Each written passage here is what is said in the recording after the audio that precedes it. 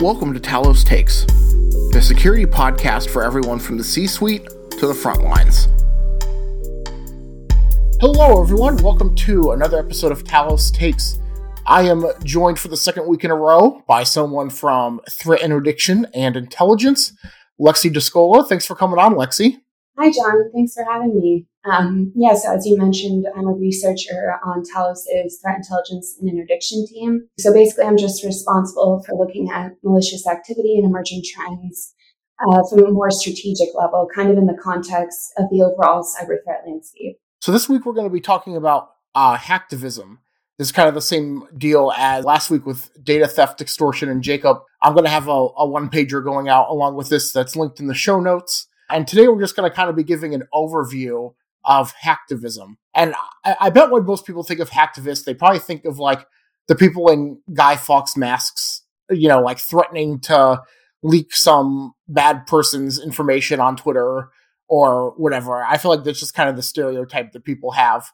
But obviously it's way more than that particular stereotype. So can you kind of start by giving us an overview of what hacktivist groups' goals are most of the time? Definitely. So I think what you described is kind of what the threat looked like probably a decade or two ago. But the landscape has really developed since then, especially as online activism and online political discourse has grown. We've seen hacktivist collectives become more organized and more focused on specific issues and really motivated to have an impact. Their goal most of the time is obviously to call attention to a certain cause. And the main way in which they'll accomplish this is by disrupting a target they perceive is facilitating a certain injustice. So these disruptive attacks can include DDoS, website defacement, hack and release, geobombing, doxing, really any type of attack that's going to publicly impact the target. And this impact can include reputational damage, legal issues, negative media attention, or even sometimes threats of violence. And the biggest difference between these hacktivist groups and the quote-unquote traditional threat actors that we might be used to talking about is generally that they're not state-affiliated and aren't necessarily looking to make money, as you mentioned. They kind of have other motivations. So kind of besides that, what are some other major differences? Even though we have seen actually some hacktivist groups in recent years seek ways to monetize their efforts, they're definitely not primarily motivated by money, nor, as you said, are they working directly for a government entity. Another difference is that these groups are highly reactive to current events. So obviously that's something we see to some degree on the state-sponsored side. But APTs will typically, take more efforts to avoid attribution. They're not as overt with their activity. While hacktivist groups often take to social media, they immediately advertise their activity. They share their opinions, and sometimes they even try to rally support to amplify their attacks. And then another difference is kind of more impactful, I think, given the nature of popular hacktivist attacks, such as, hack and release or doxing. Hacktivism can enable follow-on attacks, both within and outside of the cyber realm. So public release of a target's home address or personal photos or job location, this kind of information could lead to activity like swatting, cyberbullying, or even, as I mentioned, physical threats of violence against a target or against their family member. So in this way, hacktivist attacks aren't always isolated incidents, but sometimes they can be catalysts for more dangerous activity.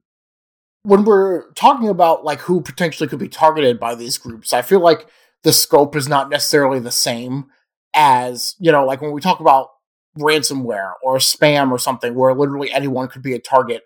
Sometimes these are, highly targeted attacks or efforts from hacktivist groups. So do you kind of feel like that hacktivist groups are something that the average CISO needs to worry about? Where would you kind of like prioritize it on the list of things that we need to be worrying about? Because obviously you can't think about everything all the time. Yeah, I think, as I said, it really is dependent upon the current climate. I mean, obviously, hacktivism is not as big of a threat as something like ransomware or an APT attack. I would just recommend to a CISO that they're knowledgeable about any hacktivist groups that have targeted other organizations in their sector. So, for example, organizations in energy or agriculture verticals, they might be most interested in the TTPs that are used by environmentally motivated hacktivist groups.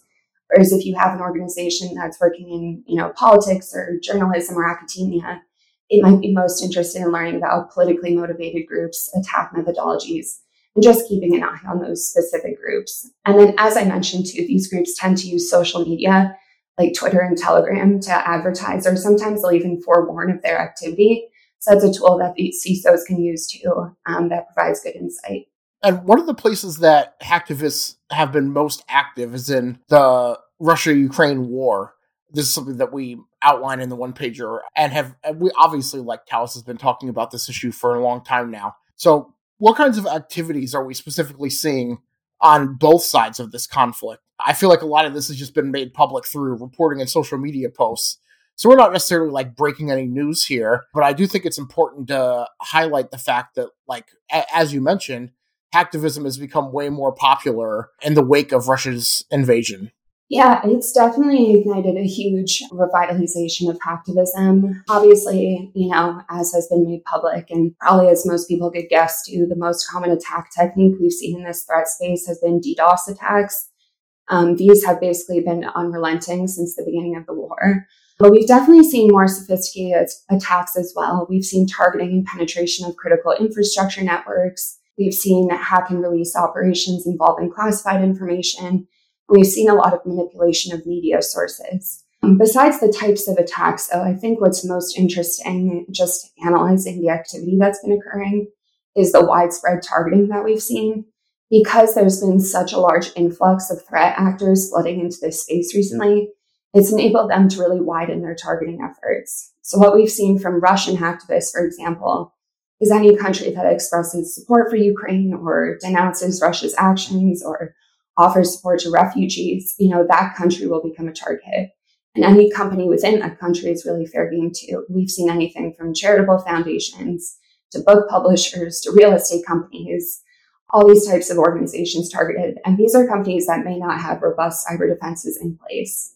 All right, well, I appreciate you coming on the show, Lexi, today to kind of give us an overview of this issue. Is there anything else that I missed about hacktivism or hacktivist groups in general that you feel like is important that I haven't asked you about already? I'll conclude by saying, and this is something I briefly mentioned earlier, but probably the most interesting trend for us to keep an eye on in this threat space is the monetization of hacktivist operations. Groups have started offering services like DDoS for hire or stressors and booters, or even integrating extortion tactics into their efforts to increase pressure on targets. So as we were talking about CISOs before, given this kind of raises the financial stakes a bit for targeted companies, it's definitely something interesting to keep an eye on. All right, awesome. Well, thanks as always for your insight and for taking some time out of your schedule to talk to me, Lexi. I'm sure we'll find something else to talk about in the future. Look forward to having you back. Yeah, definitely. Thank you so much, John.